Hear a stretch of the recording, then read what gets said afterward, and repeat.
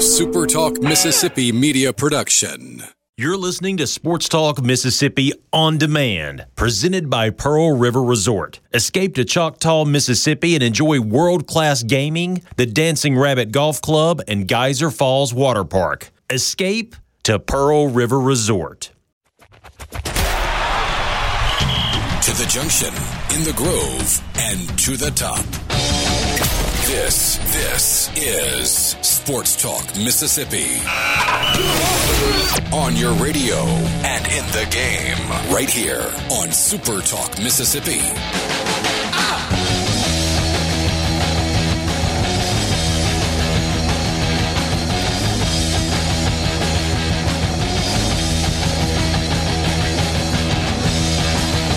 FM. Welcome to the show this afternoon. Richard Cross, Michael Borky, Brian Haydad, and Brian Scott Rippey. Sports Talk is brought to you every day by Mississippi Land Bank. Online, you can find them at mslandbank.com.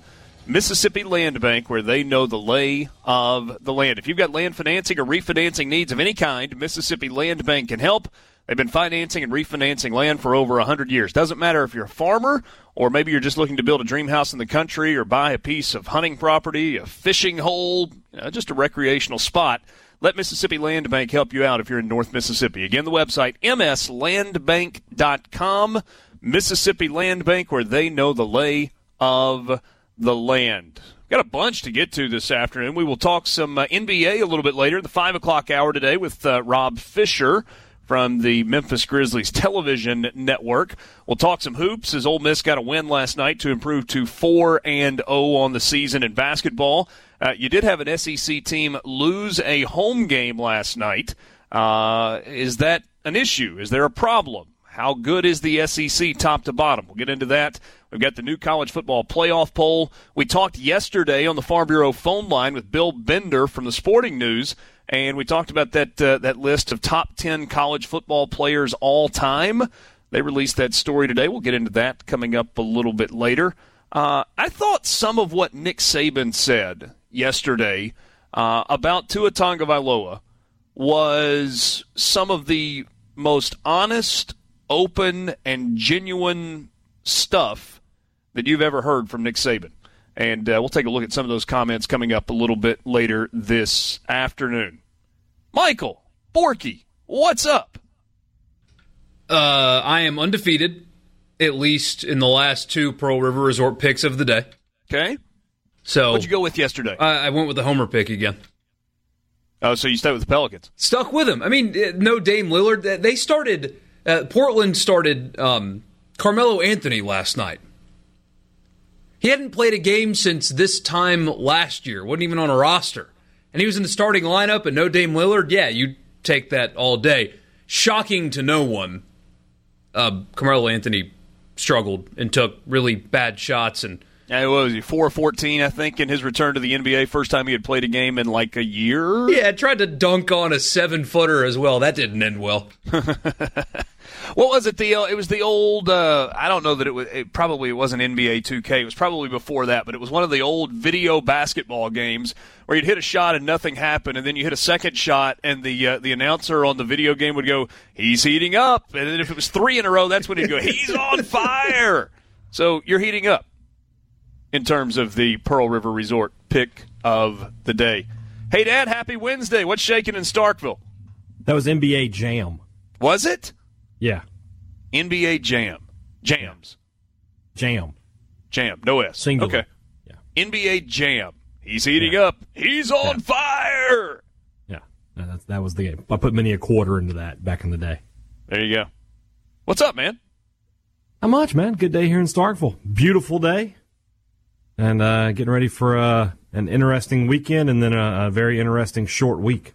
Yeah. No question about that. It's beautiful in Charleston, South Carolina as well. I'm not sure it's as warm here, though, as it is in Mississippi. I talked to my wife a little while ago. She said 70, sunny, and the real feels like 73, which is a far cry from what we've had for the last couple of weeks. Rippy, happy Wednesday. What's shaking? Not a whole lot. Yeah, pretty warm here. I was surprised. I went out in a jacket instinctually and was pretty wrong. Yeah. This would have been a good day to sneak out on the golf course this morning. Yeah, it would have been. I just have the trouble getting the itch in November. Yeah, I'm with you. My golf itch kind of goes away, and then it comes back in January when I flip on the television and they're playing golf in Hawaii, and then they go to the West Coast and then they go to Florida. It's like, yes, this is when I want to play, and that's when it's clearly not great golf weather in the deep South.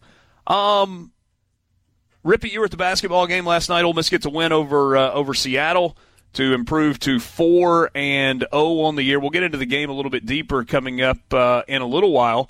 Not a huge night offensively, 65-52, so a 13-point win. It was enough. What did you think last night? Well, for a Tuesday game at 6:30, the post-game or non-conference game in November at 6:30, the post-game press conference is actually kind of interesting with what Kermit Davis said about kind of the last 10, 11 minutes. But I thought they played okay defensively. And again, I don't know if it's a theme yet or a trend, but definitely slow starts. They're not very good in the offensive half, particularly in the half court, and it's causing them to start slow. And then I'm wondering and see what that kind of translates to when this competition kind of upticks over the next 4 games. And obviously it's going way up starting on Saturday when Ole Miss goes to Memphis, and then they will jump to Brooklyn, New York. We'll play on Wednesday, the day before Thanksgiving, against Penn State. Thanksgiving is an off day, and then Friday they will play either Oklahoma State or Syracuse. And then come back home for a game against Butler after that, right? Isn't that the next 4? Yeah, it's Butler after that, and then you hit that weird Christmas swing where you go like 7 days apart without playing a game. Like you have one on the 7th, the 14th, the 29th, and then like they end non-conference play. To where like one of those weeks is finals, one of them is Christmas, so they have 4 home games kind of leading into the last road game of the non-conference season. Yeah, and when we get late part of December, you've got that stretch of 2 days where Ole Miss and Mississippi State will both play a game in Jackson at the Coliseum.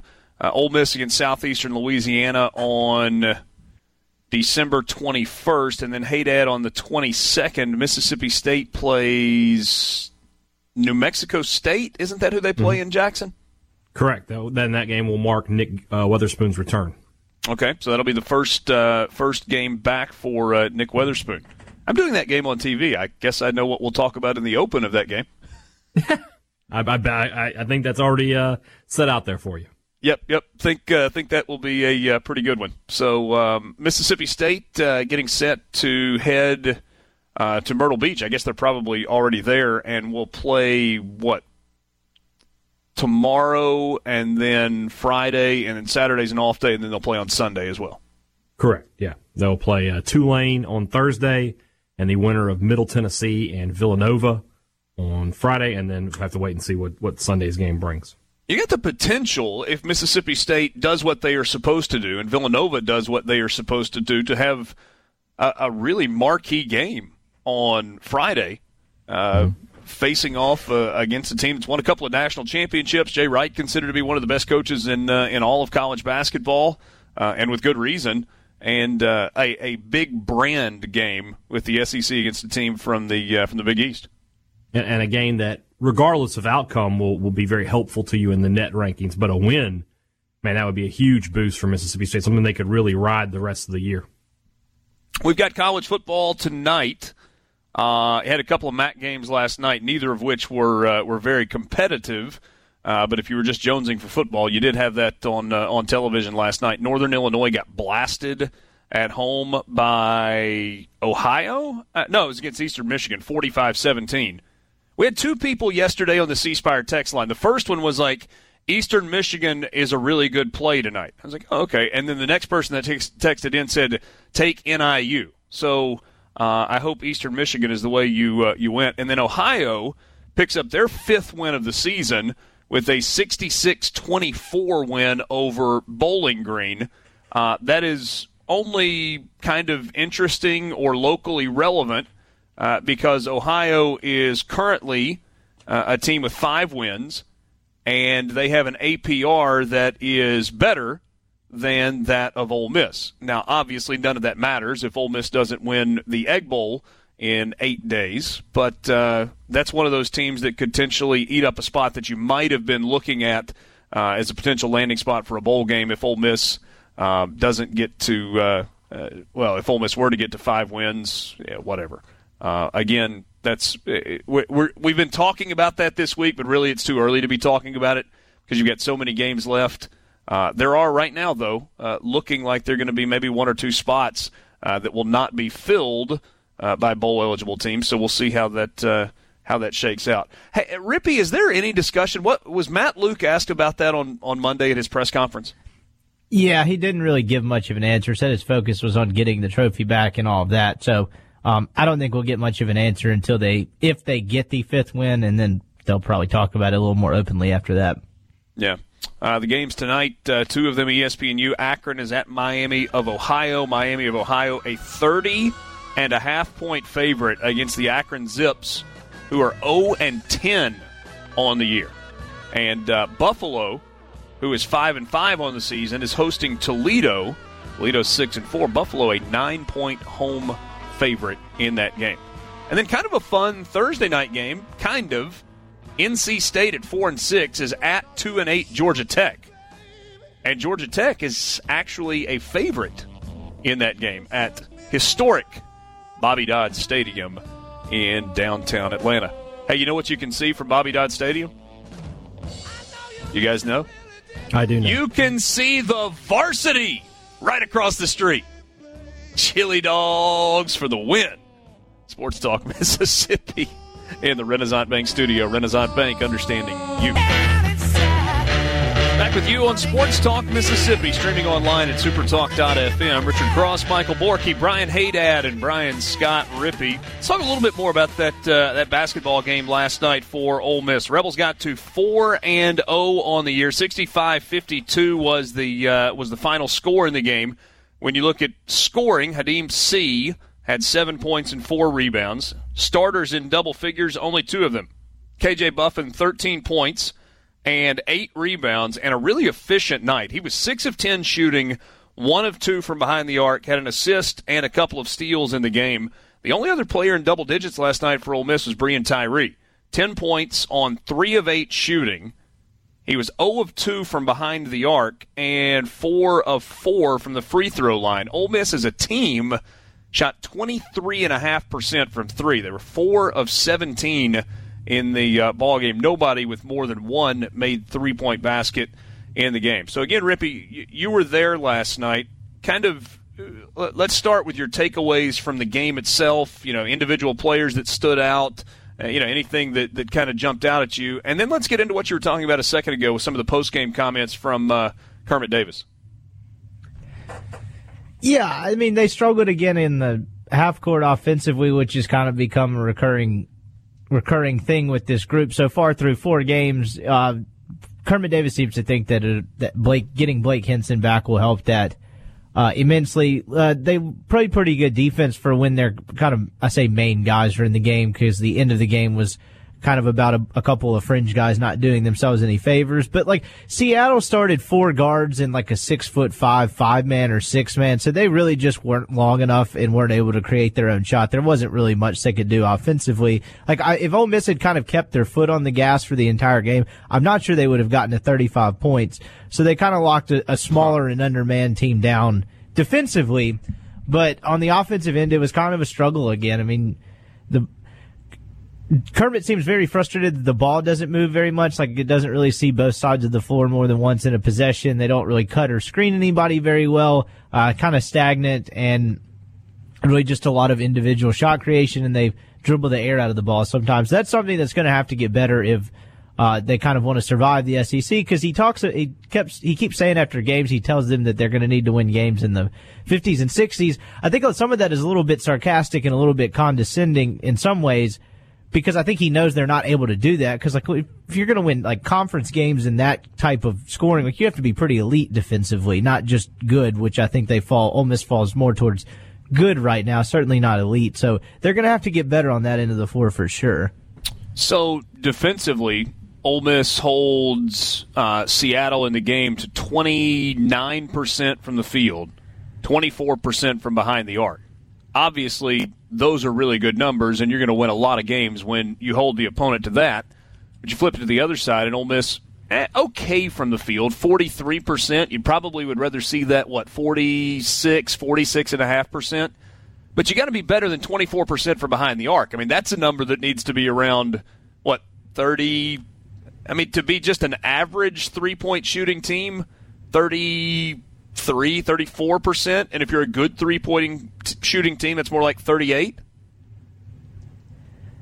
Yeah, I mean, I think that this team has the ability to be a decent three-point shooting team, and they really kind of lack the guy that you really can't help off of and you follow him wherever he goes on the floor, but they can be a good three-point shooting thing. I think that's mostly a product, I say mostly, partly a product of shot selection and partly just a product of them not hitting shots early in the season. I don't think it'll remain at this clip. I don't think they're going to be a lights-out shooting team to where you're really stretching opposing teams on the perimeter, but they got a chance to be decent at it. You know, one of the things Borky and Haydad, everybody kind of involved in this that we've not talked a lot about, we've mentioned it, but we haven't talked about it in detail. So a few years back, you had the three-point line go from where the arc, basically bumped up against the top of the key, and a three-point shot was 19 feet 9 inches. And they moved it back a foot all the way around, so you pushed it back to a 20-foot 9-inch three-point shot, which was a little bit of an adjustment. But now you've taken it back almost another foot. I think 9 inches is exactly how far it's gone down. So it's not the full length of an NBA three, but it's the international three-point line, the three-point line that FIBA uses. It's not an arc all the way around. It squares off into the corners, which actually, if you've watched some college basketball games, you've seen that teams are not necessarily adjusting as well to that, and a bunch of guys have stepped on the sideline in the corner. They kind of haven't figured out how to slide into that corner for a three yet. I don't know if we've made enough of a deal about that, in that guys that are going from high school to college are adding 2 feet to a three-point shot, and guys that played a year ago are basically adding another foot to the three-point shot, and I think we're going to see shooting percentages go down from behind the arc. And what was the reason for that? They talked about floor spacing, right? That college basketball was too reliant on the three-point line, and this will space the floor to give people lanes. I mean, you've been calling games. Has that had the desired effect, or is it too early to even know? I don't know. I do feel like – so, Rippy, we were talking a second ago about Ole Miss defensively and the fact that they've been pretty good.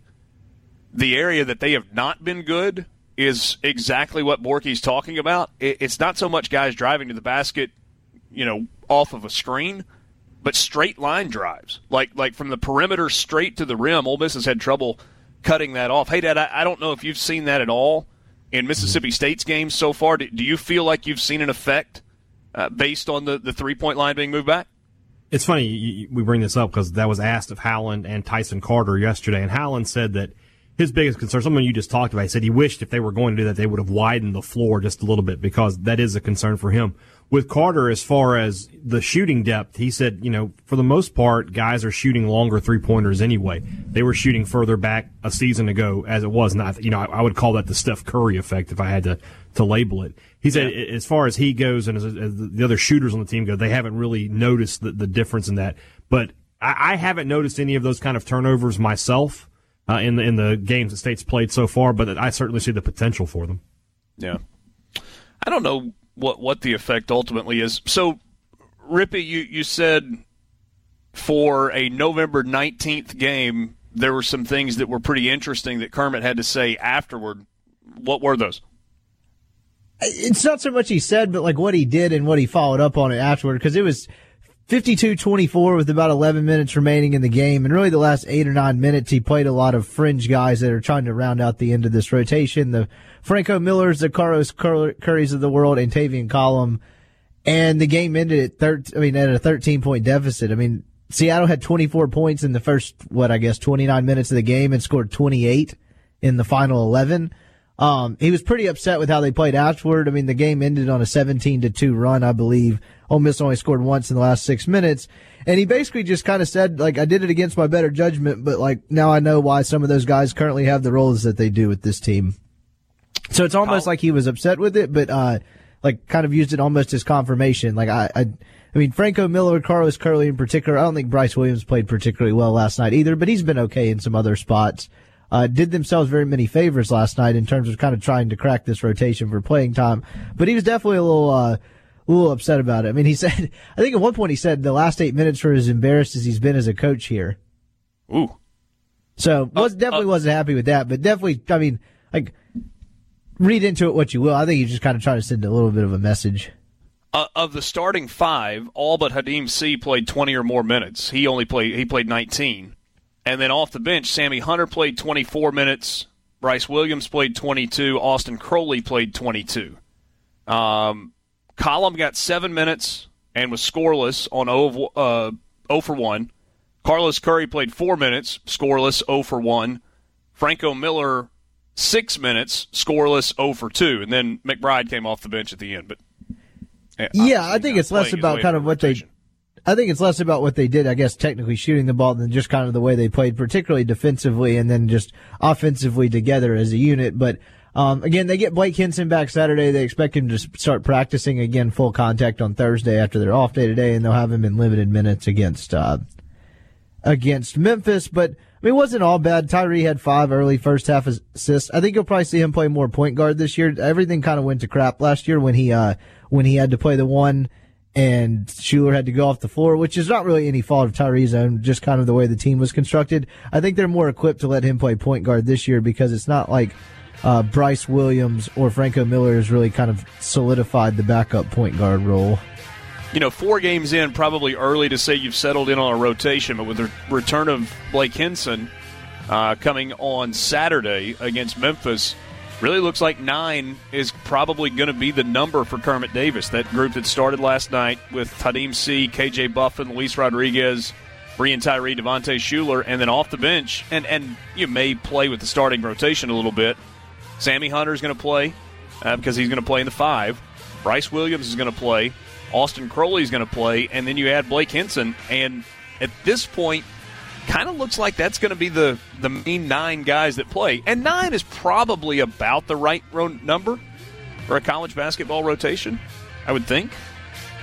Or coming up with you, Sports Talk Mississippi in the Renaissance Bank studio. Renaissance Bank, understanding you. At least for now, kind of wrapping up the basketball conversation. There were several, 5 games last night involving SEC teams. We talked about Ole Miss winning against Seattle. Alabama hosted Borky's Furman Paladins.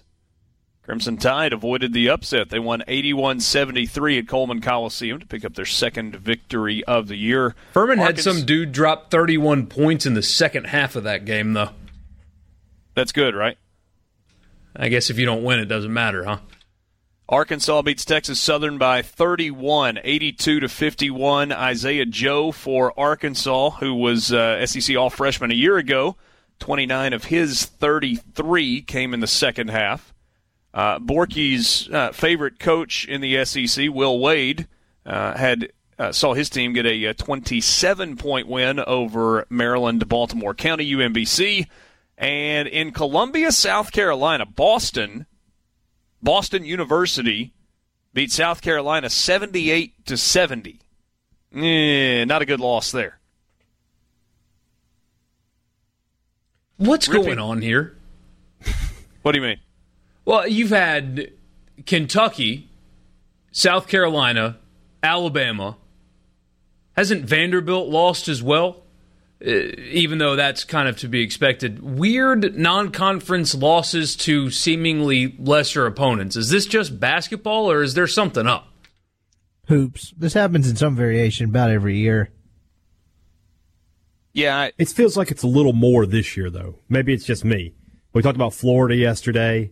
Kentucky losing a bad game. It just, I don't know. Well, the Kentucky thing, I think, is understandable in that Kentucky's got a bunch of young dudes. But here's the thing. I was talking to a buddy of mine yesterday or a couple of days ago about the Kentucky loss. Is that going to affect Kentucky? No, it's not. Is it going to cost them a 1 seed? Maybe, maybe not. Could it cost them site selection as a 1 seed? Yeah. So there's an NCAA opening round regional that's in Louisville, Kentucky. If Kentucky's a 1 seed, that's where they want to be, where the most of their fans can get to it.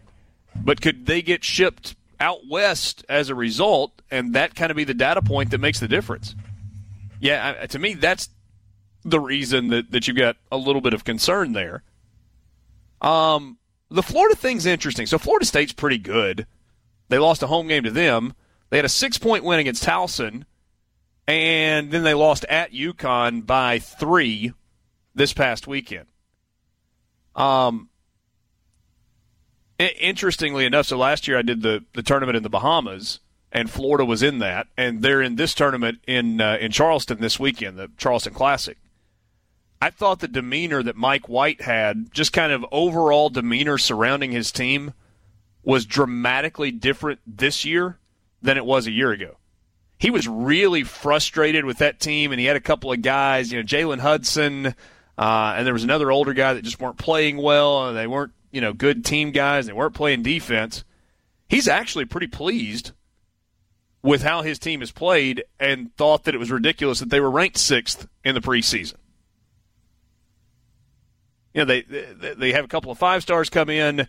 They get the transfer from Virginia Tech and Kerry Blackshear, and they got some guys coming back. But it's not like Florida was an elite team a year ago. That's an awfully lofty preseason ranking for a team that has not proven anything. I mean, they were an NCAA tournament team a year ago, but that's kind of it. So I tend to agree with Rippey, though, that it's just November basketball and you're going to have some weird results. The South Carolina loss to Boston last night's a little baffling to me, though. Frank Martin probably blamed it on millennials. Don't be mean to Frank Martin. Love that guy. I did see somebody last night make the comment that South Carolina and Ray Tanner are going to fire him and keep Will Muschamp employed. I don't think the Will Muschamp thing is a foregone conclusion, but South Carolina certainly didn't make it any easier on itself with that statement they put out last week. They've released like 3 since then, including one today.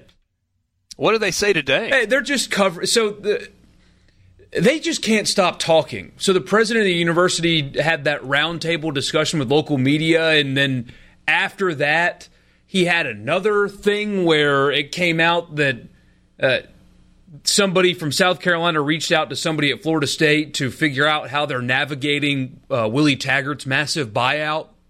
And so today they had to release a statement saying that report was not entirely accurate and they were taken out of context or whatever. So it's a nightmare.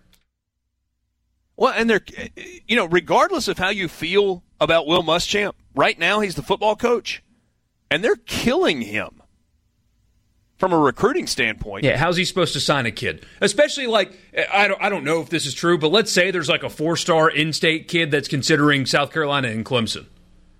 And if you're Muschamp, how do you expect me to sign this kid when you're doing all of this crap in the media every single day? Another place where most everybody assumed there was going to be a change, but there is clearly not going to be a change, is Vanderbilt. Malcolm Turner, the AD at Vanderbilt, came out with a statement yesterday.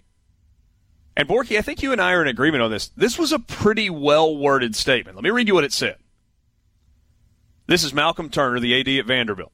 Look, this has been a disappointing year without question, but we are going to focus on root causes. We've had 50 years of routine kick-the-can coaching changes without accompanying the fundamental underlying change. And out of respect for those who truly support Vanderbilt football and with the focus on building a successful and sustainable football program, this is a cycle we really need to break. I understand that people want a quick and easy fix, and in difficult years, it's typical to focus on the usual suspect with a coaching change. But in my view, we can't recycle the same problem without really addressing the core issue. I think that's offensive to a fan base that truly cares. The only thing that I'm not sure about in that statement is the last line about a fan base that truly cares. I don't know that Vanderbilt fans really, truly, deep down care about football. Maybe they do. Maybe I'm not being fair there.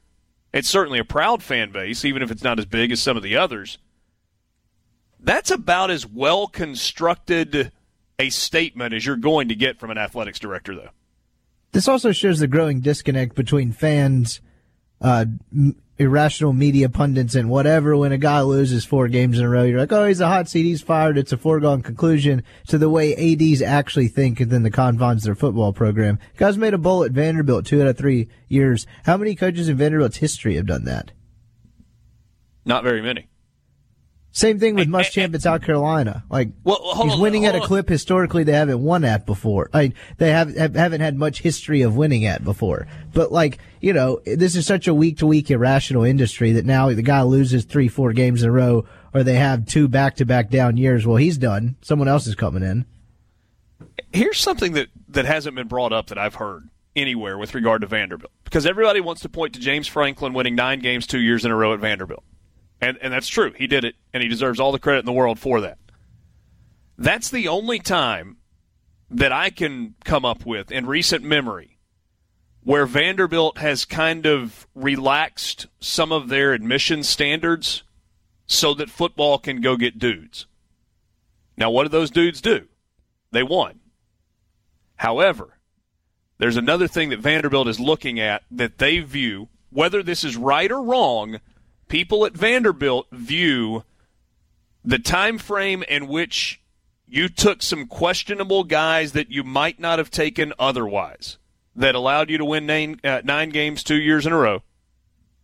You also dealt with maybe the most embarrassing scandal in the school's history with the rape case, the cover-up, and all that went along with it. And for that reason, folks at Vanderbilt are saying, absolutely, we're not going down that road again. And the East wasn't very strong then either. I mean, that was when Missouri was winning the East. True statement. You're exact. Florida was down, Georgia was down, Tennessee was down. And they still lost 4 games in both of those years. Yeah, they did, but I mean, come on, they won 9. Right, but they had a 10 win year or an 11 win year where they didn't win the East, right? When? South Carolina? Oh, I'm sorry. Oh, no, I'm we're sorry. talking about Vanderbilt. So you're talking about South Carolina. Yeah. Yeah, they made 10 win rings, and that was the butt of a lot of jokes back in South Carolina that they passed out. But that's, to Rippy's point, an indicator of the program. They thought it was appropriate to make literal rings, like championship rings, commemorating a 10-win season there. I'm just saying, I don't think ADs think the way that fans and media pundits think when a guy loses a few games in a row. That's clearly correct. Yes. Except for Arkansas. Is one side or the other right? I would tend to side with the rationality and patience more often than not, because just rifling through coaches and paying buyouts probably isn't a great strategy either. The whole buyout culture we're in right now with the contracts is, I mean, the level of absurdity that exists in that particular arena right now is just off the charts. Did millennials ruin buyouts? Next on Sports Talk. Tomorrow you can join the JT Show from one of JT's favorite spots, his favorite toy store perhaps, Lake Hill Motors in Corinth. Get special financing rates on Honda four-wheelers. Boy, that'd make a good Christmas present. And the package deals are back for Christmas. It's the JT Show live tomorrow from Lake Hill Motors in Corinth, where you may just find the lowest prices in America. Glad to have you along this afternoon. The C Spire text line is open, 601-879-4395, 601-879-4395. Thomas in Greenwood sent us a joke picture. The heading on the picture is Colin Kaepernick's workout in front of NFL teams who want him. He is throwing outside of an orange van with an old-style camcorder on a tripod on the middle of a prairie somewhere in middle America. You don't recognize the reference? What is that from? Oh, God, what's the movie called? I mean, my man drops, you don't recognize the reference, and then can't give it to us. Yeah, it's Uncle Rico. It's from Napoleon Dynamite. Napoleon Dynamite. You think I can throw this steak over the mountains? There you go. If you'd given me Uncle Rico, I would have given you the whole throw it over the mountain thing. Right. See, yeah. I could have gone there. The movie's terrible, but there's quotables. So there was one more college football thing I wanted to get to. in this hour. The whole where are teams going for bowl games? So we know that an ACC team goes to the Orange Bowl every year. It's kind of like the SEC's relationship with the Sugar Bowl. The highest-ranked SEC team that is not part of the college football playoff is Sugar Bowl bound. Well, that's the same thing in the ACC, but they could have potentially a problem. Because we all believe that Clemson is going to be a playoff team. They're not going to lose, clearly. At least, clearly, we all believe that. Outside of Clemson, the ACC does not have another team who is ranked in the top 25 of the college football playoff poll. And so if you can't go to another ranked team, the next highest ranked team, what do you do? The Orange Bowl doesn't really know the answer to that question. Eric Palms is the Orange Bowl CEO. He was asked about the possibility of the Orange Bowl taking a team that is not from the ACC, and he said, it's a great question.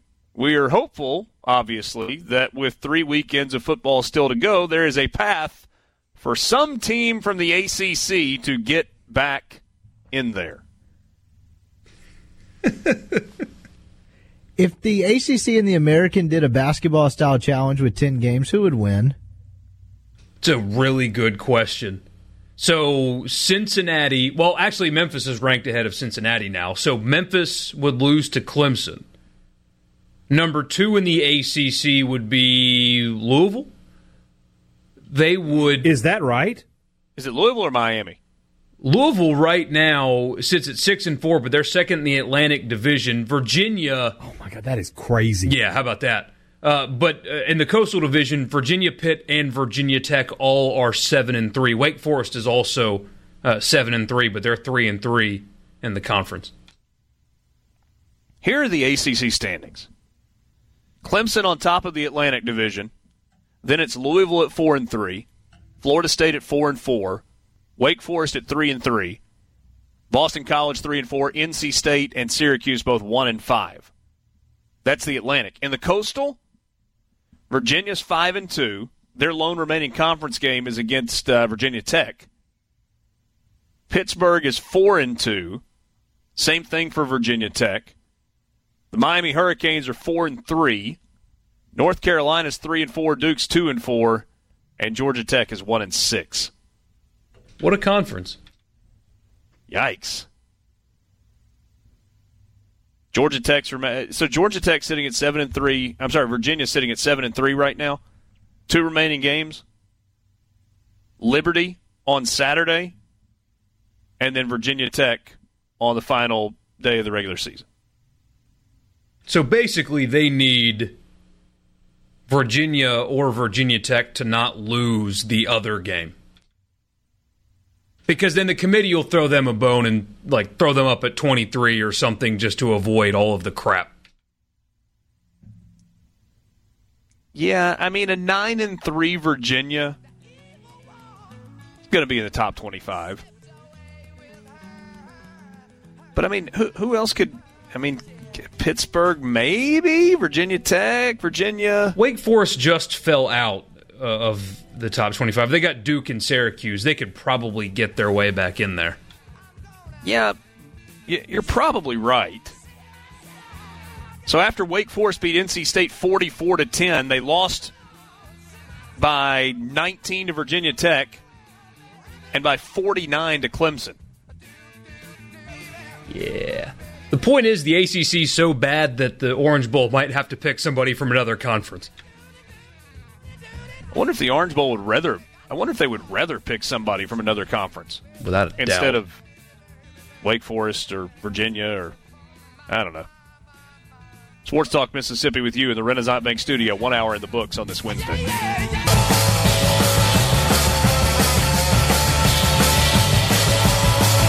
with you on Sports Talk Mississippi, 4 o'clock hour on this Wednesday. Sports Talk brought to you every day by Mississippi Land Bank. Had youth deer season open Maybe you took a son or a daughter or a niece or a nephew or just a kid that is a friend of the family's hunting, and you had to find a place to take them. And you thought, you know what? This would be so much easier if I just had my own piece of land. I could set things up, could put permanent deer stands in place, wouldn't have to worry about getting permission from somebody else, wouldn't have to worry about inconveniencing somebody else. I could just go to my place. Well, Mississippi Land Bank can help you turn that idea into a reality. They've been financing and refinancing land in North Mississippi for over 100 years. And here's one of the cool things. Because Mississippi Land Bank and all of the people that work there deal in land on a daily basis, they might help you be able to find just the perfect spot. So let's say that you live in, let's say you're in the Delta. Let's say you're in Coahoma County. And you haven't really been in the market for land, and so you don't really have a good idea of what's available or what might be about to come available. Talk to the folks at Mississippi Land Bank, because that's what they're doing. They're talking to people that are in the land world every single day. That's the world that they live. Mike can help you find exactly the piece of property that you're looking for. You can stop by a branch location, or you can give them a call. MSLandbank.com's got all that information. Mississippi Land Bank, where they know the lay of the land. Got breaking news here, man. What have we got, Borky? Shams of The Athletic just tweeted that the NCAA has suspended James Wiseman of Memphis for just 12 games. He will be cleared to play on January 12th. So he misses the Tennessee game. That is correct. So let me get this straight. And good for Memphis, by the way, but let me get this straight. Here's the statement from the NCAA, quickly. James Wiseman, a freshman on the University of University of Memphis men's basketball team, must sit 11 additional games for a total of 12 based on recruiting inducements his family received before he enrolled at Memphis and for competing in 3 games while ineligible. All right, Borky, go ahead. So the basketball coach at Memphis, and even though he wasn't the basketball coach at Memphis at the time, everybody knew that he was going to be the basketball coach at Memphis. Either way, a booster of the school paid over $11,000 for a family to move to Memphis to play for him, and he gets a light suspension because that's what this is. And that's the end of the story? Wiseman must also donate $11,500 to a charity of his choice. Do they have to forfeit the games he played in? I know the vacating wins is a hollow penalty, but I would think it might actually matter in this instance. It says he competed in 3 games while ineligible. That should automatically make those wins vacated, correct? But what category does that fall into? Quality win or bad loss if it's vacated? That's a good question. It falls into a didn't play it. I mean, if those games have to be vacated, that is 3 data points that do not exist for Memphis. Yeah, they don't count as losses, right? Because the losses still count. Yes, if there's a loss, it counts, but Memphis won all 3 of those games that he played in. They lost to Oregon. Oh, I'm sorry, they did lose to Oregon. You're right. That loss would stand, but there's no in this official release. So James Wiseman, I mentioned it a second ago, he will be eligible to compete in Memphis's January 12th contest at South Florida. He also must donate $11,500 to a charity of his choice. Okay, sorry for being the guy to ask this question, but I'm just going to ask it. How many college basketball players have $11,500 hanging around that they can donate to a charity? Especially a college basketball player who needed moving expenses. Just borrow it from the coach. He's got it. I thought Haydad was joking. No, that's a real thing. No, that's no. I was not. I just pulled it up. I thought Haydad was kidding. Seriously. Well, though. surely there's there's a limit on that they'll let him donate it. I don't know, sometime around next June. I don't know. But tons of athletes go pro in things other than sports. That's what I hear. That is wild. Hold on, but I'm hung up on this for a second, though. So let's say that I get caught doing something wrong. And my punishment is, okay, Richard, you're suspended from the radio show for 12 days or, whatever. It's a bad example. And you have to donate $12,000, $11,500 to charity. Pocket change for Richard Cross. I don't have $12,000 just sitting in a bank account to go make a donation to St. Jude or to Blair E. Batson at the Children's Hospital at UMMC or to the American Heart Association or to the Alzheimer's Association or to Palmer Home. Now, I'm 39 years old and married and have a family and have a good job, and my wife has a good job. If I had to scramble around and come up with $12,000, could I? I guess I could pull money out of retirement accounts and pull money out of savings, go to a bank and borrow it, go to a family member and borrow it. But, man, it wouldn't have mattered when I was 18 years old. If somebody said, you've got to make an $11,500 donation to the charity of your choice, I would have had to say, well, can I put it on a 5-year payment plan? Well, I guess the idea is that he was given $12,000, so it's giving it back. Yeah, I'm sure that money's still available and ready to just be plugged into the local charity of his choice. The thought 2 years is good, ago. but the science behind it is not right. Basically, it's he doesn't have this money, so aren't you just sort of encouraging another NCAA violation here? Like, he's got to get it from somewhere if he wants to keep playing. I think the real question, though, is this it? Is this case closed? Here's what's really fascinating to me. The Memphis told the NCAA in the most public way possible to shove it.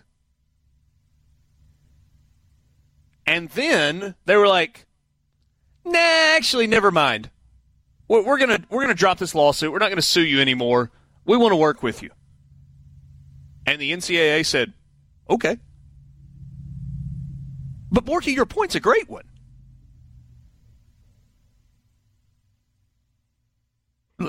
Look at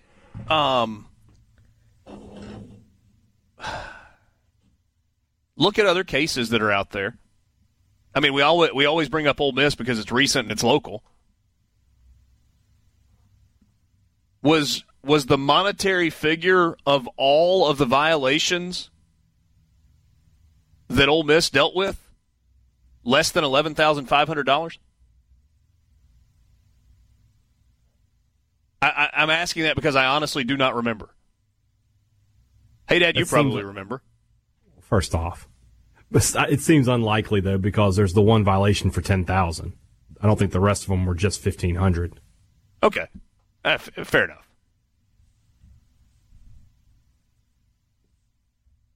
But in comparison, penalties for Ole Miss versus penalties that Memphis just got. I think if I'm an Ole Miss fan, which is a weird thing to say, I think right now your biggest beef with the NCAA is it seems like they are just churning and burning through a lot of cases right now. It seems like something pops up and it's resolved within a couple of weeks. It even happened with Mississippi State. Pretty quick resolution 6 months, on right? the academic thing. Yeah, whatever it was. That the penalties aside, that would be my biggest beef with the NCAA right now. Is now we're going to be expeditious about how we do things. But you know what? Hey, Dad, here's a bigger beef than that. Mm-hmm. It's they're expeditious when they want to be. Right, because Missouri's they get the same Memphis. thing. They make their own rules. They make their own rules. Here's from I Pat understand. Forty at Sports Illustrated. He says multiple forces familiar with the enforcement procedures told him that a major infractions case targeting Memphis is likely. Not shocking. So they just handled this deal and moved on. They handled this as a standalone and will use that as their opportunity, their probable cause to open a new investigation. Somebody tweeted at me and said, find out if Penny's AAU team is a 503C. You can donate to that. Wow. Team Penny. Which is not Team Penny anymore. Great. It's something else. Yeah, that's pretty well done. But again, the timeline, it comes and goes. Missouri's been in hock forever. Yeah. Sports Talk Mississippi. More on this next in the Renaissance Bank studio. Hey, Dad, I had a buddy of mine text me, and maybe the point that I was making a second ago with the total value of everything tied to the Ole Miss deal versus this, that's probably misguided. That's kind of apples to oranges. Mm-hmm. But if you want to go apples to apples, the specifically the Laramie Tunsil piece of it, you were talking about less than $5,000 in value, and he was suspended for, 7 games of that season? I think that's accurate.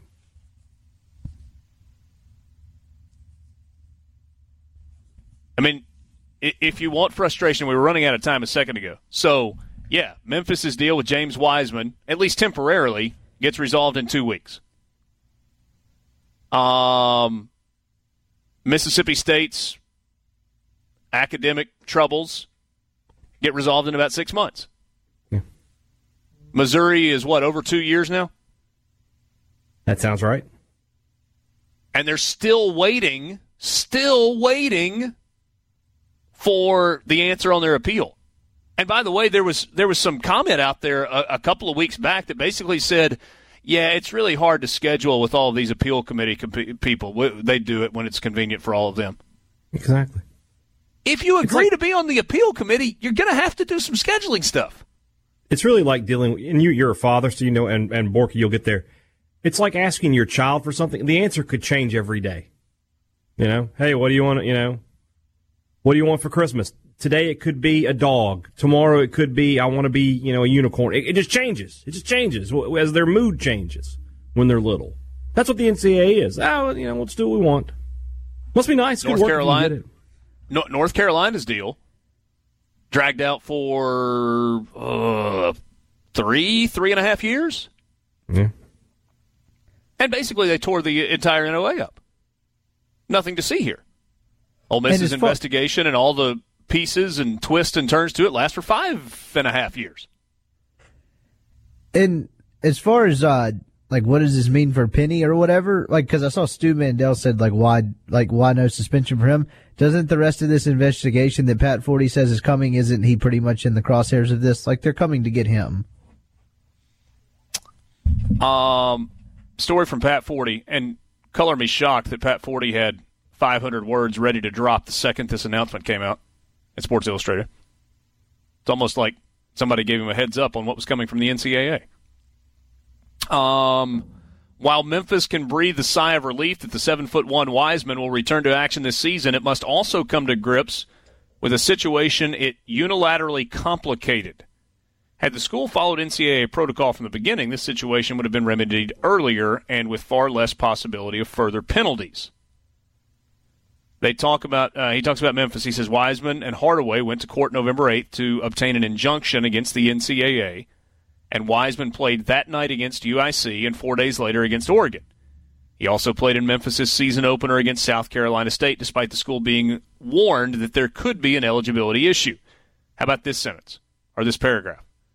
While that burst of defiant bravado played well with the fans and probably felt good in the moment, it may ultimately prove very costly for the school in Hardaway. Multiple sources familiar with the NCAA enforcement procedures told Sports Illustrated that a major infractions case targeting Memphis is now likely.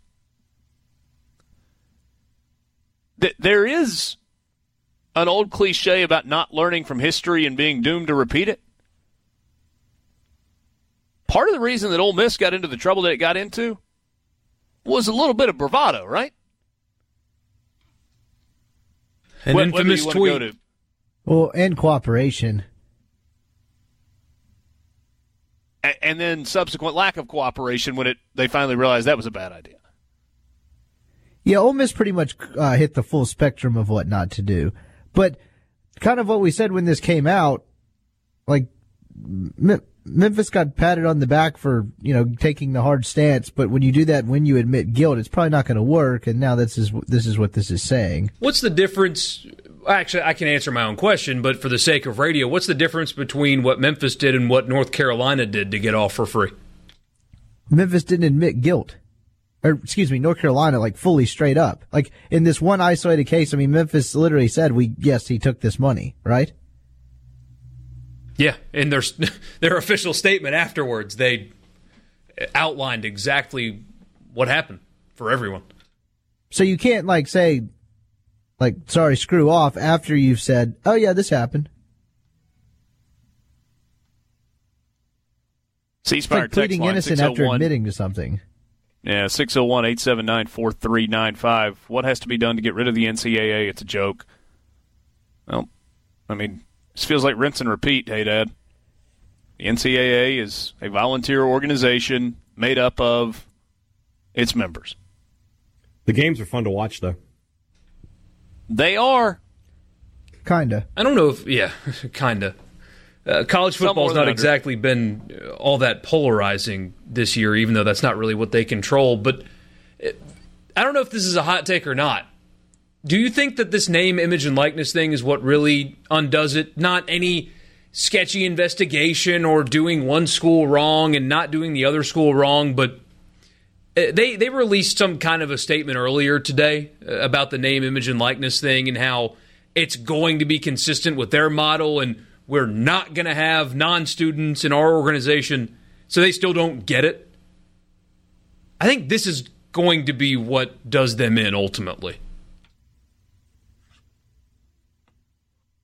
Because the proposal they come up with by 2021 is not going to satisfy the lawmakers who are really enjoying getting positive press in a time where no lawmakers get positive press basically ever.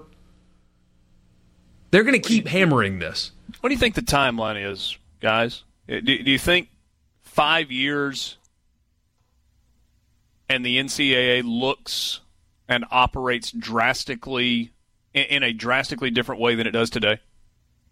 Is that long enough, or is it going to take longer than that? Within 5 years, because whenever by 2021, whenever that working group releases their proposal, everybody's going to say it's not good enough. Mitt Romney, for some reason, is going to be the one that puts the legislature down, and they vote on it in the House and the Senate, and a president signs it, and that'll be the end of the NCAA. There's just too many press conferences and news releases to win on this thing for them to not continue on. Unless the NCAA chooses to adapt. Just don't think they will. Well, there's about a $900 million reason for them to. And that's the NCAA basketball tournament. So the decision that as an organization the NCAA will make, and again, the NCAA made up of its member institutions, but from a leadership standpoint, Mark Emmert has got to lead the presidents down this road where he says, we are on the verge of becoming extinct if we don't dramatically change the way we operate. Here is what I suggest. Not going to do that. Are they? Nope. If they can find a way to make more money doing that, they will. That's all they're going to look at is how can we make the most money? If we can make the most money doing this, then let's do it. In fairness, we talk about, the NCAA wants to make money. But we know what that really means, right? The more money the NCAA makes through television contracts and event production and whatnot, the more money flows back to schools. Yeah. But the schools are the NCAA. That's right. They're one and the same. Yeah. I know we've talked about it before, and this is a little bit of an offshoot, but this next TV deal involving the SEC is going to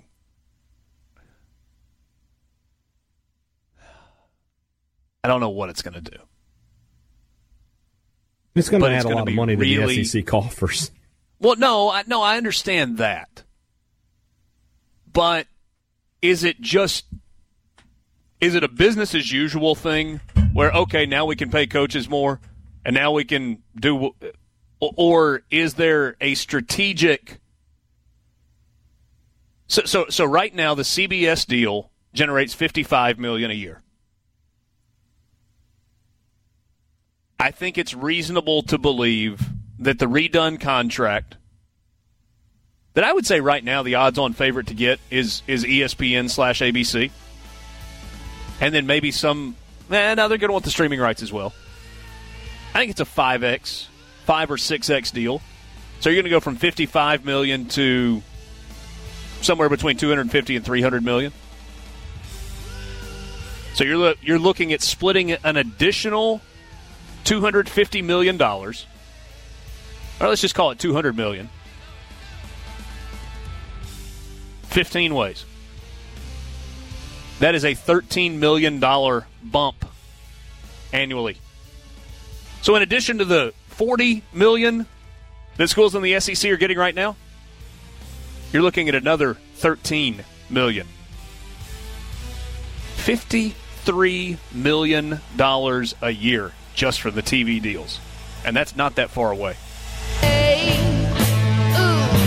Sports Talk Mississippi back with you, streaming online at supertalk.fm. Richard Cross, Michael Borky, Brian Haydad, and Brian Scott Rippey. Sports Talk brought to you every day by Mississippi Land Bank. Gary Parrish from CBS Sports just tweeted that Memphis has announced that it will appeal James Wiseman's 12-game suspension, which obviously begs the question, will James Wiseman be eligible to play until that appeal is heard and ruled on? And that matters a great deal in the immediate future if you are an Ole Miss fan, because it seems like there's no way the appeal would be heard before Saturday's game. And if he is eligible to play during the appeal process, that means James Wiseman would play against Ole Miss at noon on Saturday. I actually sent Gary Parrish a message back on Twitter asking if he would be eligible until the appeal's heard. So I don't know.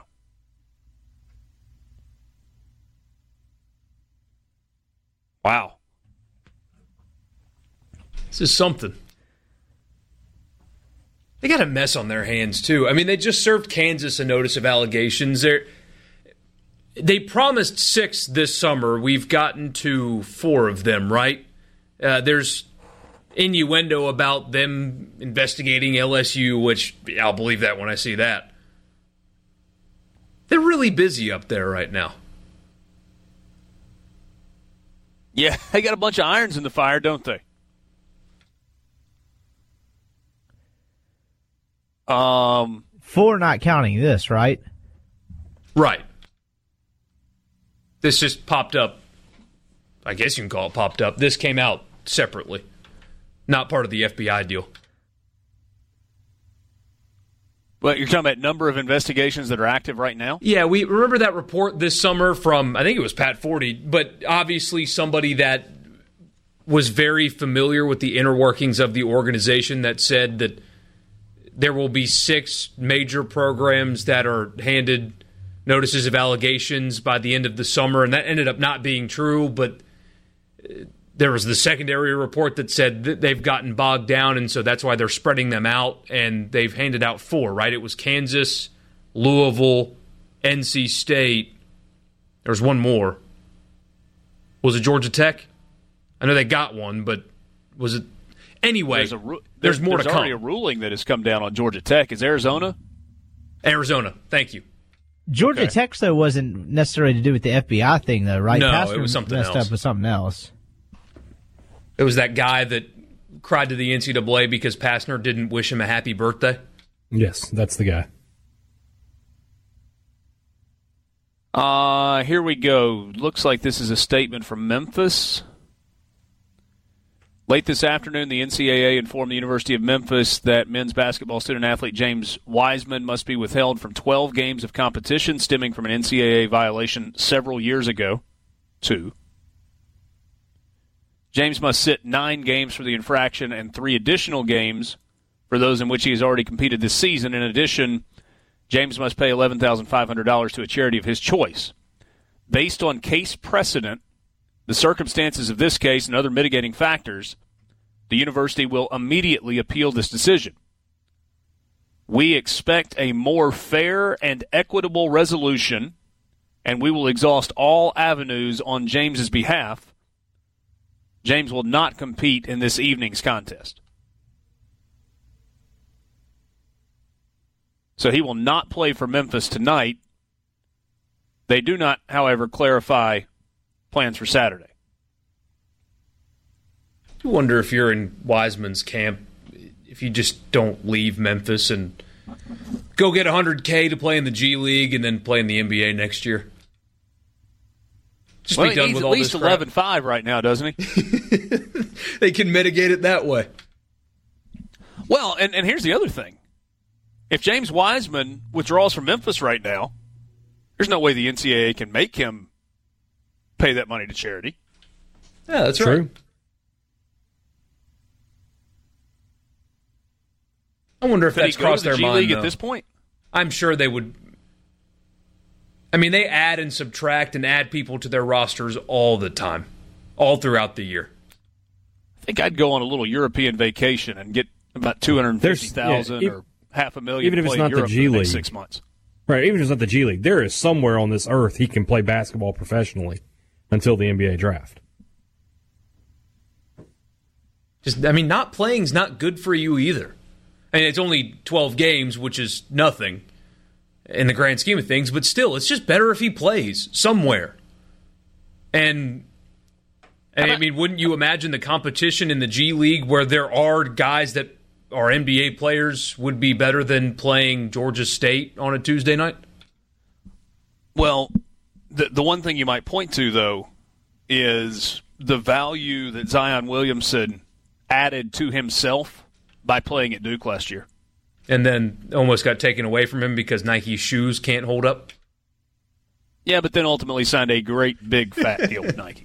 Amazing how that worked out.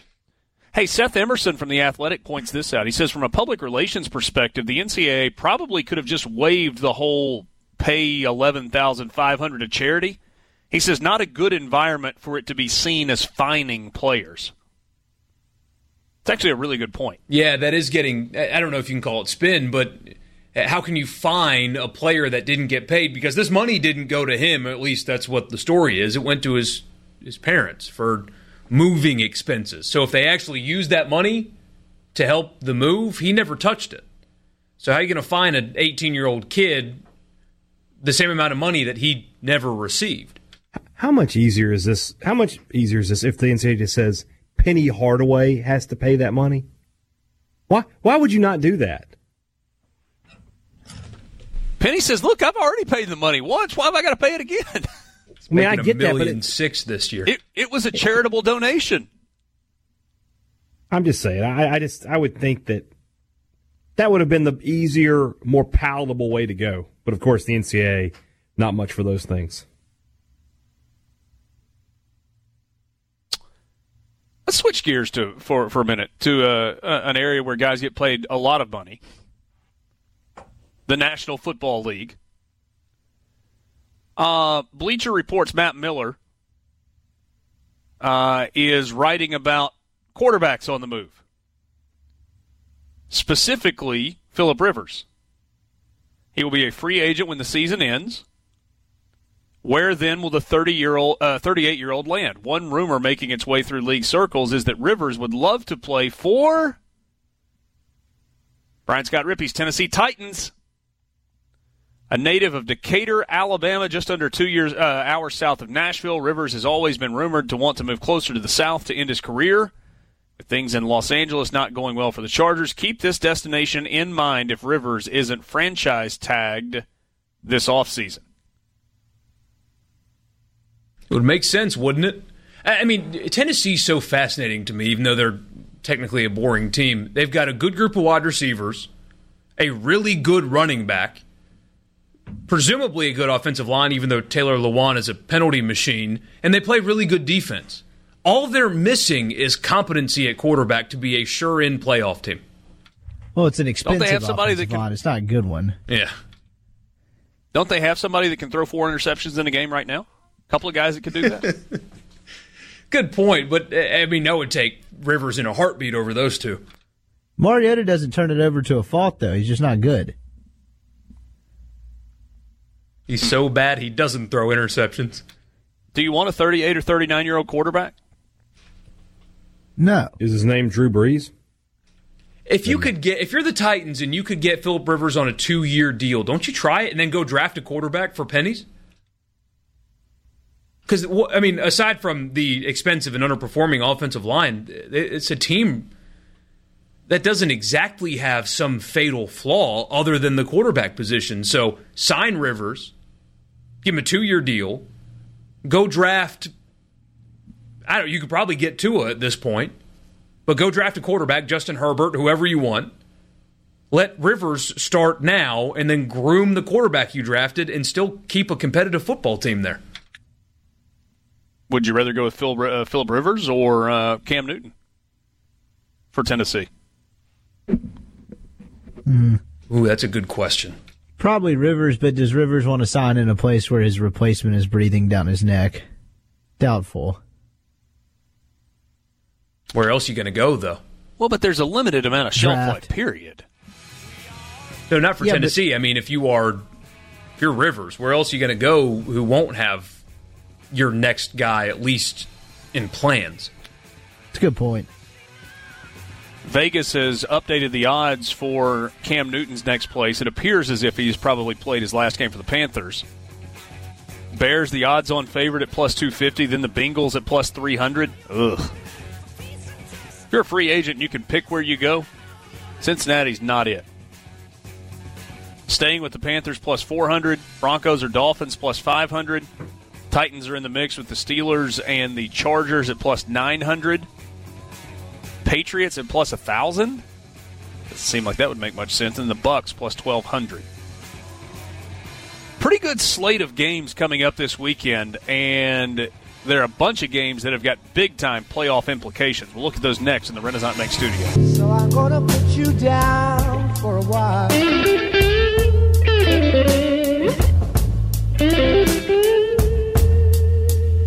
I said I can't quit you, babe.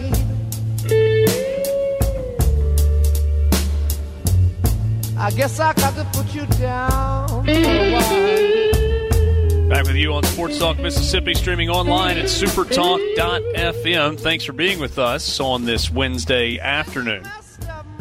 Mentioned a second ago, pretty good slate of games this weekend in the NFL. Here are some of the notables that have playoff implications. Pretty good Thursday night game this week. Tomorrow night, Indianapolis at Houston. Denver's at Buffalo. The Carolina Have you seen Panthers the Bills' schedule? The teams that they have beaten are like 15-50 on the season. Their losses come from the three best teams they've played, with the exception of Tennessee, I guess. But they lost to New England, they lost to Philly, and they lost to Cleveland. Their wins are over the Jets, the Giants, the Bengals, the Titans, the Dolphins, the Redskins, and the Dolphins again. Say that's taking advantage of your situation, right? Hey, they didn't pick their own schedule, so good for them. Is Houston the best team in the AFC South? It's tough now. Indianapolis is. Yeah, I mean the way they got manhandled, by the way the Ravens manhandled Houston, I take the Colts. Told you guys the Colts were winning that division without Andrew Luck. That I very rarely get things right. I got that one right.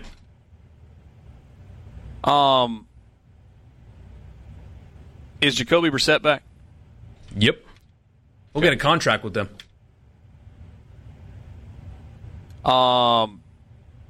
Raiders at the Jets. Obviously, the Raiders in the playoff hunt. Panthers at Saints, Seahawks at Eagles. It's an interesting game. Yeah, Cowboys fans need Philly to lose that one. Jacksonville's in Nashville to take on the Titans. Cowboys go to New England. Think that one will draw some eyeballs this weekend?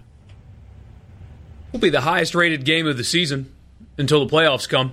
I mean, it could push 30 million. Is that Sunday night? That's a 3:25 Central Time kick. So they will be competing with others, but that number is still going to be massive. And the Packers are in San Francisco. So That's your playoff picture in the AFC, New England is 9-1, leading their division, clearly. Baltimore leading their division at 8-2. Kansas City at 7-4. And Indianapolis at 6-4. Teams that are chasing a wild card spot in the AFC: Buffalo, Houston, and Oakland. NFC side of things, NFC's better than the AFC. Niners leading the NFC West at 9-1, Green Bay at 8-2, New Orleans at 8-2, and Dallas at 6-4. Teams that are chasing a wild card spot in the NFC.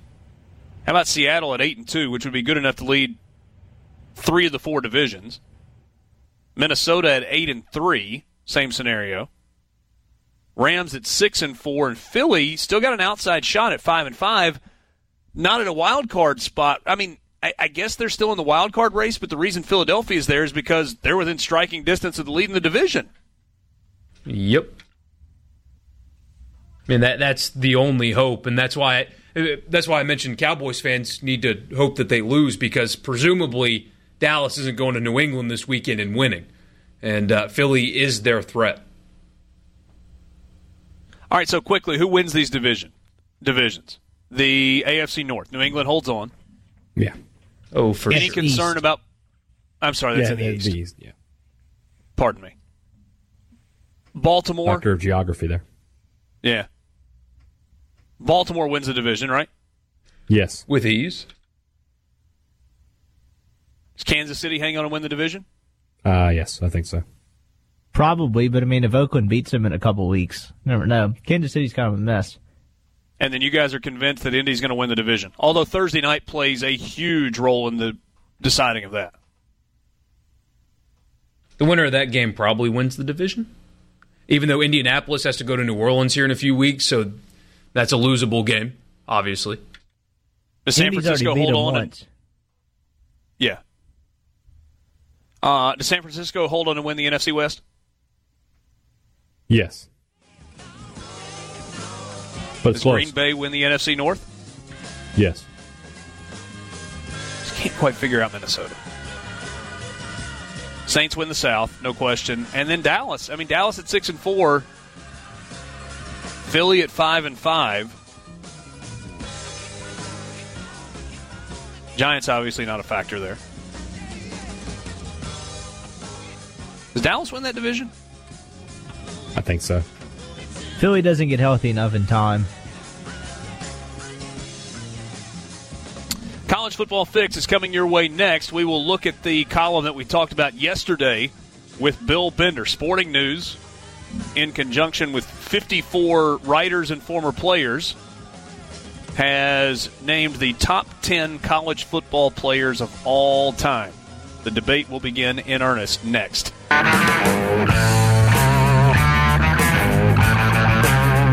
Back on Sports Talk Mississippi with you on this Wednesday afternoon. Sports Talk brought to you every day by Mississippi Land Bank. You can find them online at mslandbank.com. Mississippi Land Bank, where they know the lay of the land.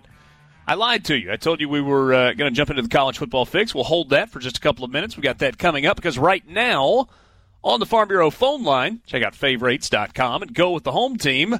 Our good friend Rob Fisher from Memphis. He is the television sideline reporter for the Memphis Grizzlies. You can see him on TV. You can check out his podcast. Does stuff with Grind City Media as well. Rob, what's up, my man? Not much. How are you doing today? I'm doing Exceptionally well. I'm in Charleston, South Carolina, getting ready for the Charleston Classic. Good city. Fantastic. It's my first time in Charleston, but I like it. I hope it's not my last time. Good. We'll obviously get into some NBA stuff, but because you are a Memphian and are on the ground there, obviously the biggest story of the day that has just popped up in the last hour is the James Wiseman news. And he's going to be suspended for 12 games. He's got to come up with $11,500 to pay to a charity, which is equal to the amount of money that Penny gave to his mom for moving expenses. And now Memphis says they are going to appeal the ruling. Do you know any more? What's the local reaction? I know it's only been about an hour since this popped up. Well, the reaction locally, I think, has been a little, I don't know, fandom, maybe. I think people thought it was ridiculous, the original ruling to begin with. And this is the second time that with a high-profile player that Memphis has been burned after the NCAA said everything was fine. Derrick Rose played an entire season, and they vacated that Final Four with Derrick Rose, despite the fact that before the season began, they said everything was fine. Then it was after the fact that they came back and said that it wasn't. Same thing with Wiseman, that this was known, but they came back later and said that it wasn't fine. And Memphis decided to fight it, and it was pretty much all of Memphis against the NCAA. And, Memphis played hardball, which probably, if you want to get a guy back on the floor, playing hardball is not really the way to do it with the NCAA. That's why I think the suspension is the length that it is. I thought it'd be a little shorter if Memphis would have cooperated from the get-go, but just defying the NCAA is never a good thing to do. When Memphis decided to defy the NCAA as they did, I was hoping that Memphis would be the program and new athletics director Laird Veach would be the guy that would get really Memphis in the talk around the country of we're tired of the NCAA. The rules are archaic. We are going to fight, and we want everyone else to join in. Chase Young should play. The rules are stupid. Let's get the NCAA changed and fight it.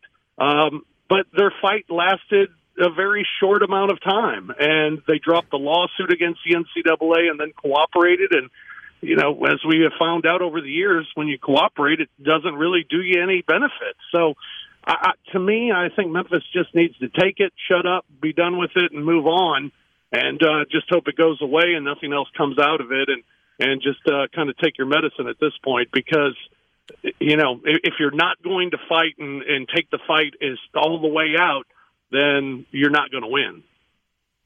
Yeah, and it's almost like when Memphis said, James Wiseman and his attorneys working in conjunction with Memphis said, we're going to sue you.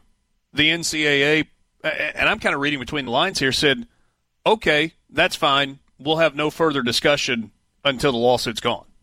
Right, exactly. So if you want to get to some sort of a resolution, you make the lawsuit go away and then we'll talk.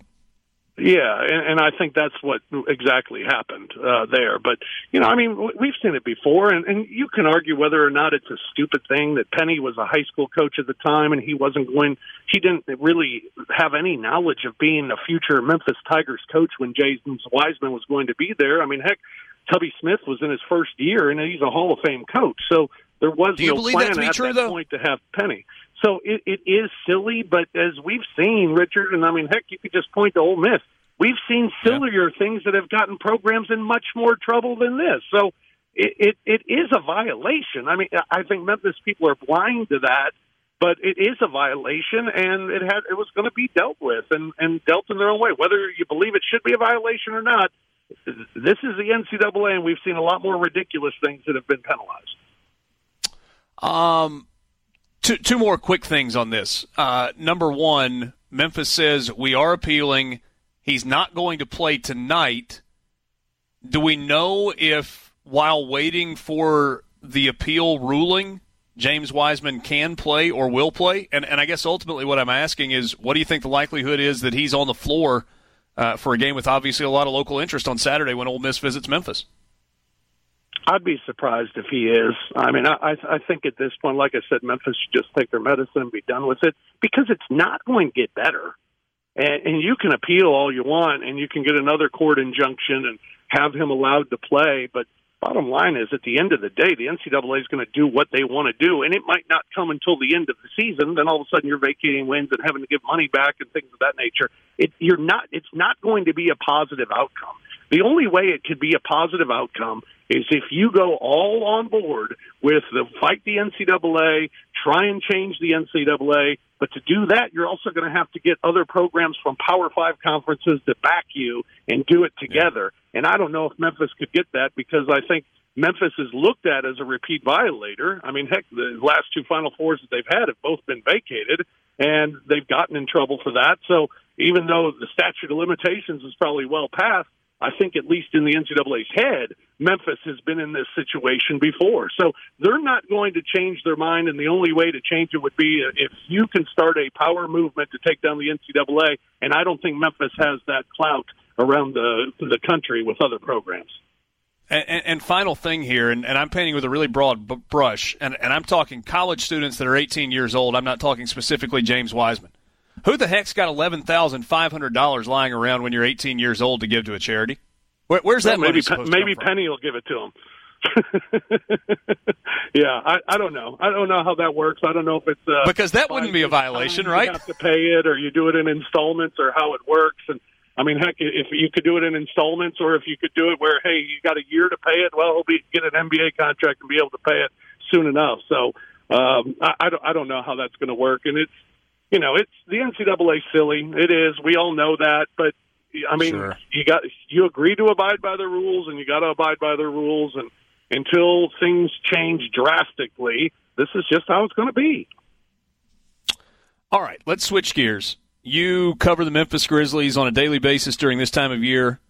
This is a team that is obviously going to take its lumps this season. They're going to lose more than they win, but they're sitting at 5-9. And there are some pieces in place that people are really excited about for the future, most notably Ja Morant, who was the top pick this year.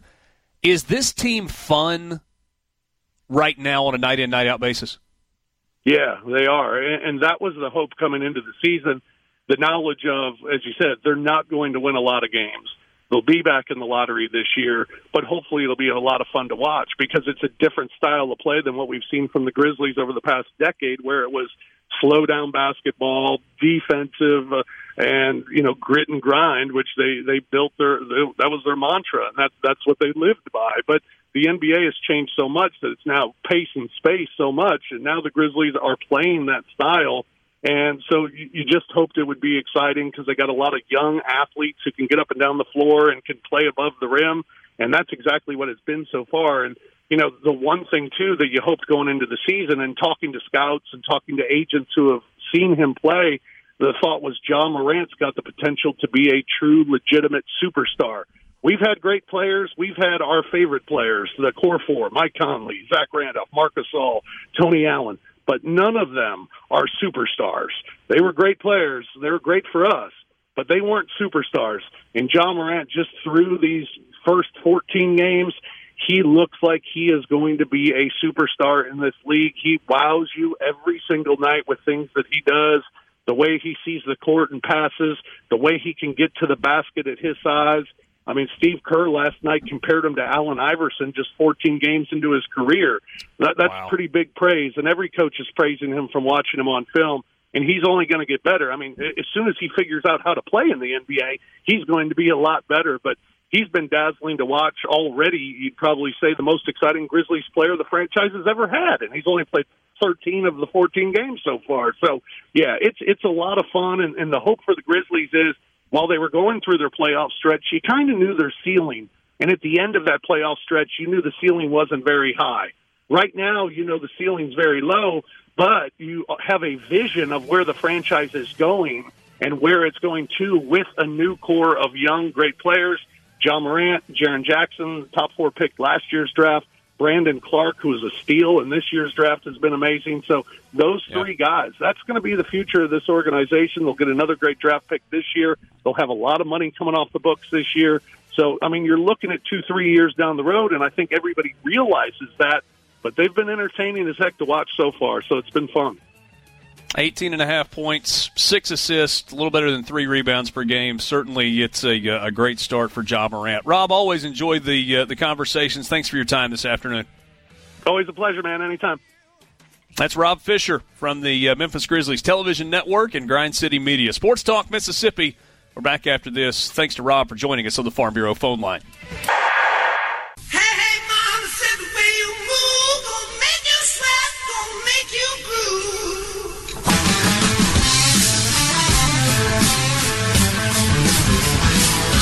The way you shake that thing gon' make you burn, gon' make you stay. Enjoyed having Rob Fisher on the Farm Bureau phone line. Check out favorites.com and go with the home team. C-Spire text line is open to you, 601-879-4395. Richard Cross, Michael Borky, and Brian Haydad with you the rest of the way this afternoon. Rippy had to scoot out for post-practice interviews at Ole Miss. So you get the crew, the three of us, for the rest of the way this afternoon. It's time right now for the College Football Fix. College Football Fix is driven by Ford and your local Mississippi Ford dealers. Log on to buyfordnow.com and find out why the best-selling trucks are built Ford tough. The F-150 best-selling truck in America, 42 consecutive years. Test drive one at your local Mississippi Ford dealer today. All right, we talked about this on the air about 3 weeks ago. I mentioned, and we talked yesterday with Bill Bender about it, Bill from the Sporting News, putting out this piece, the top 10 college football players of all time. Hey, Dad, this was the list that I settled on. That okay. When I finally sent my ballot in, I went back and forth and back and forth and back and forth. The final list that I sent in, Herschel, Tebow, Bo Jackson, Tommy Frazier, Steve McNair, Hugh Green, Dick Butkus, Marcus Allen, Orlando Pace, Vince Young. I'm not mad at that. Okay. I felt okay about it. Now, based on the final list that they put out, 4 of the guys that I had in the top 10 were in the top 10 all-time that was published by Sporting News. And either 5 or maybe 6, the others were all on the honorable mention list. So I was at least in the right ballpark.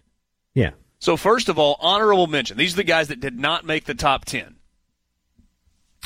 Bronco Nagurski from Minnesota. Cam Newton. Deion Sanders. Derek Thomas, who played at Alabama. So good. Dick Butkus, who was a linebacker and an offensive lineman at Illinois. Earl Campbell from Texas. Hugh Green from Pitt. Defensive end and a linebacker.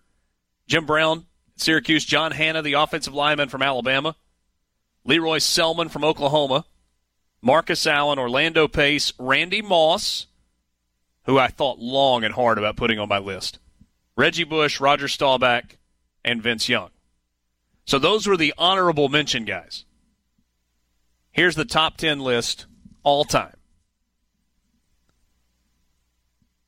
Running back Jim Thorpe, number 10.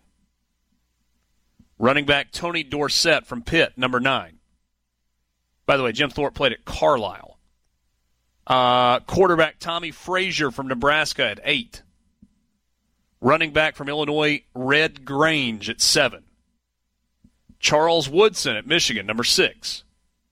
Archie Griffin, only 2-time Heisman Trophy winner, number 5. And I actually left Archie Griffin off my list altogether because when I went back and looked at his numbers, I didn't think they added up. They don't blow you away. Second Heisman for Archie Griffin was in name only.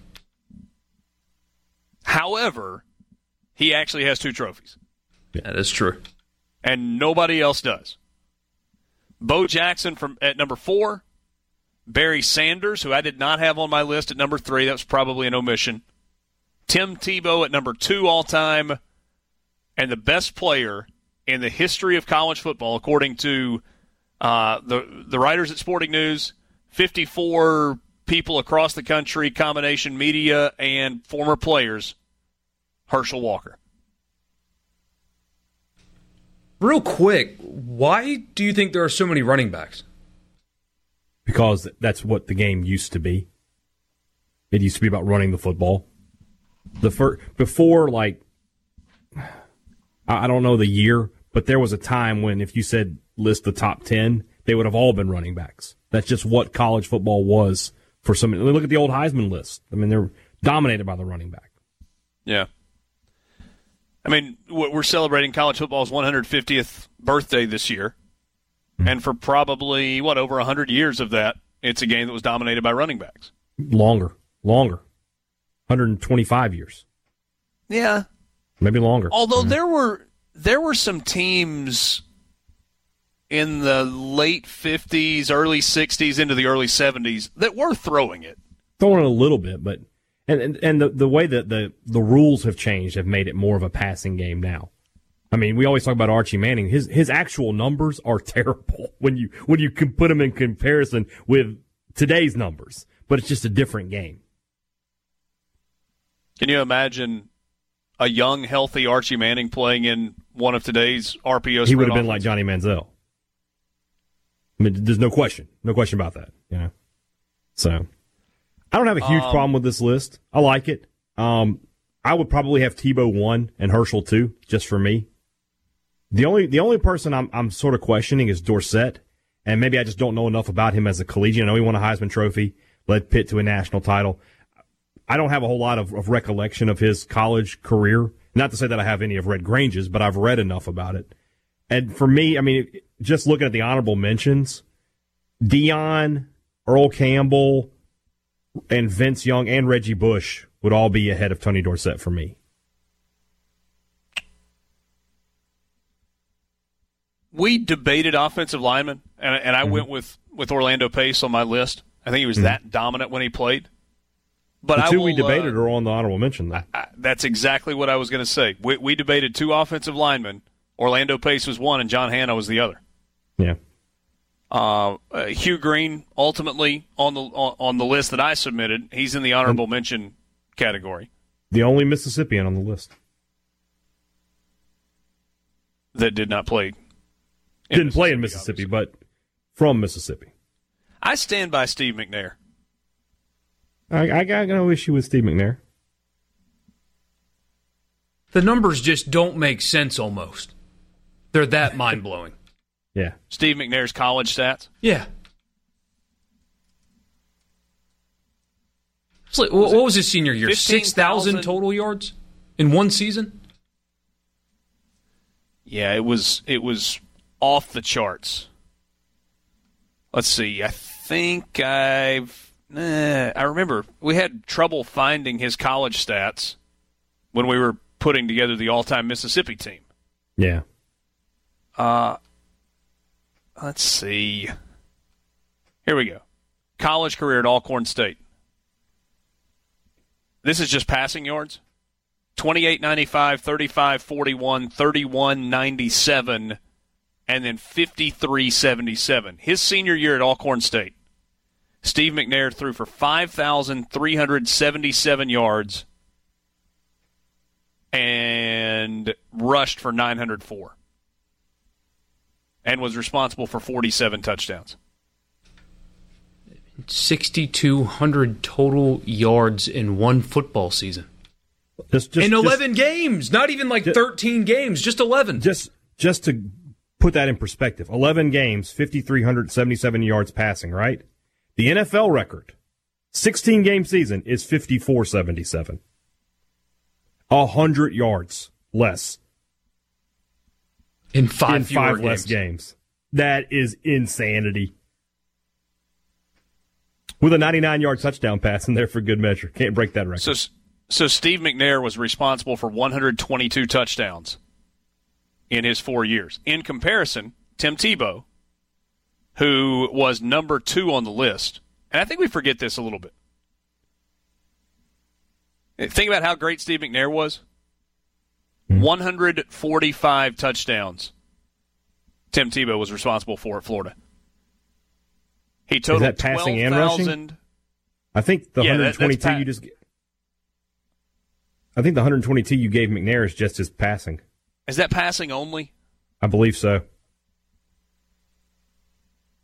So Tebow had a record of 35-6. He was responsible for 12,232 yards and 145 touchdowns. Heisman Trophy win and 2 national championships. First sophomore to ever win the Heisman Trophy. Obviously, you've had a freshman win it since then. Johnny Manziel won it as a redshirt freshman. As did Jameis, right? Was he a redshirt freshman? I think you're right, Borky. Why was I trying to make him a third-year player? I think it was his redshirt freshman season. I think you're right. It's a pretty yeah, because he only played 2 years. He was redshirted and then played 2 seasons and then went to the NFL. You're exactly right. Sports Talk Mississippi with you. Fun list. On this day in sports history with a Mississippi flavor. That is coming up next with you when we continue in the Renaissance Bank studio. Renaissance Bank, understanding you.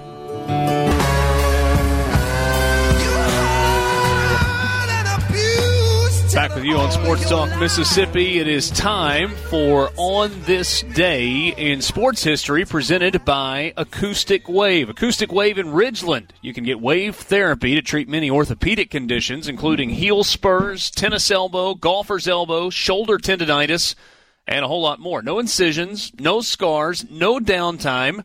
Some people even are able to go back to work on the very same day.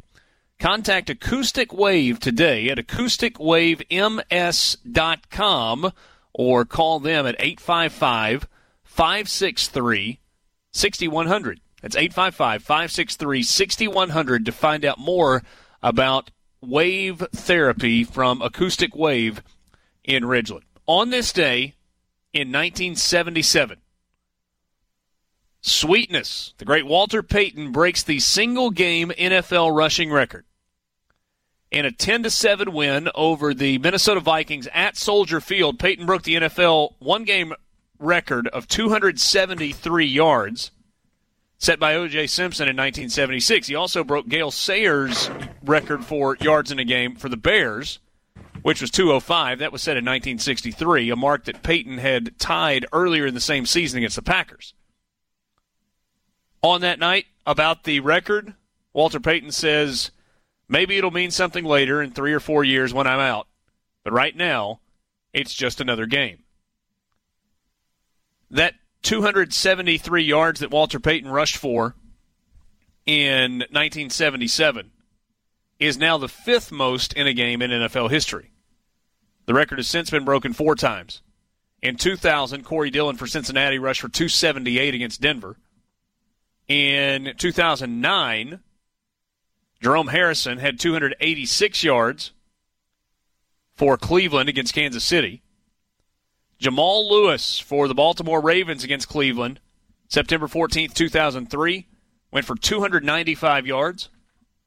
And the single-game NFL rushing record was set on November 4th, 2007, Minnesota Vikings against the San Diego Chargers, 296 yards rushing for Adrian Peterson.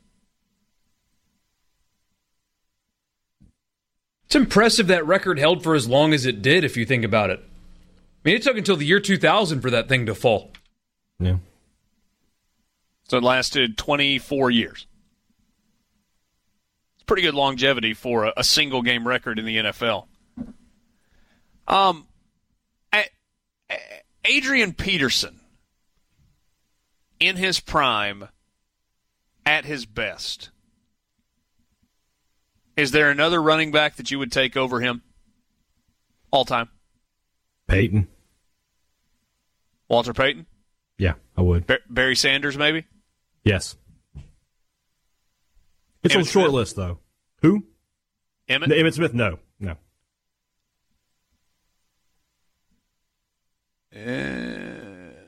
That's Peterson just got banged up so much. But at his peak, he's a top 5 guy. He had a 2,100-yard season one year on 6 yards per carry in the freaking NFL, 131 yards per game. Just missed Dickerson's record. Dickerson's another one I would take over him. Speaking, by the way, just real quick, you said, it's a long time for a record to hold. The NFL the record for passing yards in a game is from 1951. Think about how the game has changed in terms of passing, and no one's broken Norm Van Brocklin, 554 yards. Do the Patriots play the Browns coming up? Wow. You want to be a part of the show, you can do so on the C Spire text line, 601-879-4395, 601-879-4395. Robert in Tupelo says, with all the Led Zeppelin, I had to check to see if somebody had died. No, Borky's just a Zeppelin guy. I'll do that occasionally. I'm not looking forward to the day. I've never had a real emotional reaction to a musician passing away yet. But I grew up on Led Zeppelin. My parents, in the car on the way to school when I was in a booster seat, were playing me Led Zeppelin. When either Jimmy Page or Robert Plant ends up going, which may be another 20 years because these British rock stars just never go, I might actually be really sad that day. Stan and Jackson suggests Bo Jackson might be an answer. I think the question is more NFL focused, though, wasn't it? Yeah, for the NFL, not that he wasn't great, but I can't put him in the same list with Peyton and then those guys. Quinn says Dickerson was smooth. Barry Sanders is the best, though. Here's a vote for Earl Campbell. And then going back to the top 10 players of all time, some of you have kind of chimed in on that, asking about Jerry Rice. This says consider the top 10 in the NFL that weren't on the top 10 in college. You put Jerry Rice there. Yeah, no question. We were talking about Steve McNair. Message from Adam came in, I think, and he said that's 3.5 miles of passing yards for Steve McNair his senior season. It's a long way. There was a question that said no Jerry Rice. That was from Possum. No, not on the college all-time player list. No receivers at all in the top 10, though. So it's not like they put another receiver on there to there's no. You talked about Borky was asking about running backs versus quarterbacks. No receivers. Robert in Tupelo says LT. LaDainian Tomlinson. He's really, really good. Yeah. It's close. I like Tomlinson, though. Good player. Jim in Caledonia asked a question. He says, is there another... And he says, no offense to you guys. He says, do you think there will ever be a time in television where sports events are broadcast without annoying announcers for a truly live experience? Well, Jim, you should have watched MSU Alabama on Saturday on the SEC Network. You had the Skycam broadcast with no announcers. Yeah. Did anybody watch the that? Natural games? I haven't seen it. No. I tuned it in. It's nice for a minute, but I think games do need announcers. When you see people that, it was so bad I had to mute the TV, I don't know if I believe that fully. I don't believe it. It's hard to watch without it. I think you need to have announcers for things like injuries and stuff. There are sometimes you need to know what's going on that you're not going to know otherwise. With what happened to Tua. You wanted to know what was going on there. What happened, whenever there's an injury, something like that. Or if a player has come out of the game that you don't think was injured. Like, why is he not playing anymore? Something like that. I think you sometimes need announcers. And they'll throw stats at you at times. Yeah. Very rarely does a bad announcer make me not want to watch a game anymore. Like, even Gary Danielson, he's kind of annoying sometimes, but he doesn't make me want to not watch those games anymore or watch them on mute or anything like that. And outside of him, I can't think of one that I truly dislike. I checked the SEC Network's mentions about midway through the game just to see about that. No, it was about half and half. About half and half. Half people were like, wow, this is really cool. I really enjoy it. Another half were like, I can't deal with this. On the Sports Talk Mississippi Twitter feed at Sports Talk MISS, question about the top 10. He says, MT Boss says, Archie Manning, hello. Now, here's the thing. The only way that Archie Manning enters that conversation is if it's based on an eye test. and a visceral reaction that you had from watching him play. Because Borky mentioned it earlier, we talked about it a little bit, the numbers just, they don't stack up. They're nowhere close. I don't even know, Tim Tebow did an interview with Archie Manning this past week for SEC Nation. And Archie told a story that I think he's told before. I don't know if he's told it on the radio with us before or not. Archie's one of the most humble people you will ever meet, and doesn't really like talking about himself. But he shared the story that he and Eli were in New Jersey at Eli's house, and they were watching a college game. It was Archie and Olivia, I guess, were there for a Giants game, and they were at Eli and Abby's house, and were watching a college game. And he looked at Eli and he said, "Eli, I would have been pretty good at one of these offenses." He said, "I didn't mean it from a bragging standpoint. It was just kind of the truth." And Eli's response, "I wouldn't have been." That's good. That's a pretty nice look at little candor from both of them on that front. No, I certainly get the Archie Manning love. And I mean, Rick Cleveland and I've talked about this before. He says, his numbers don't do justice to the player that he was. Watching him in person was a different experience altogether. But when you're talking about a top 10 list of all time, guys that have ever played the game, the numbers just they weigh too heavily.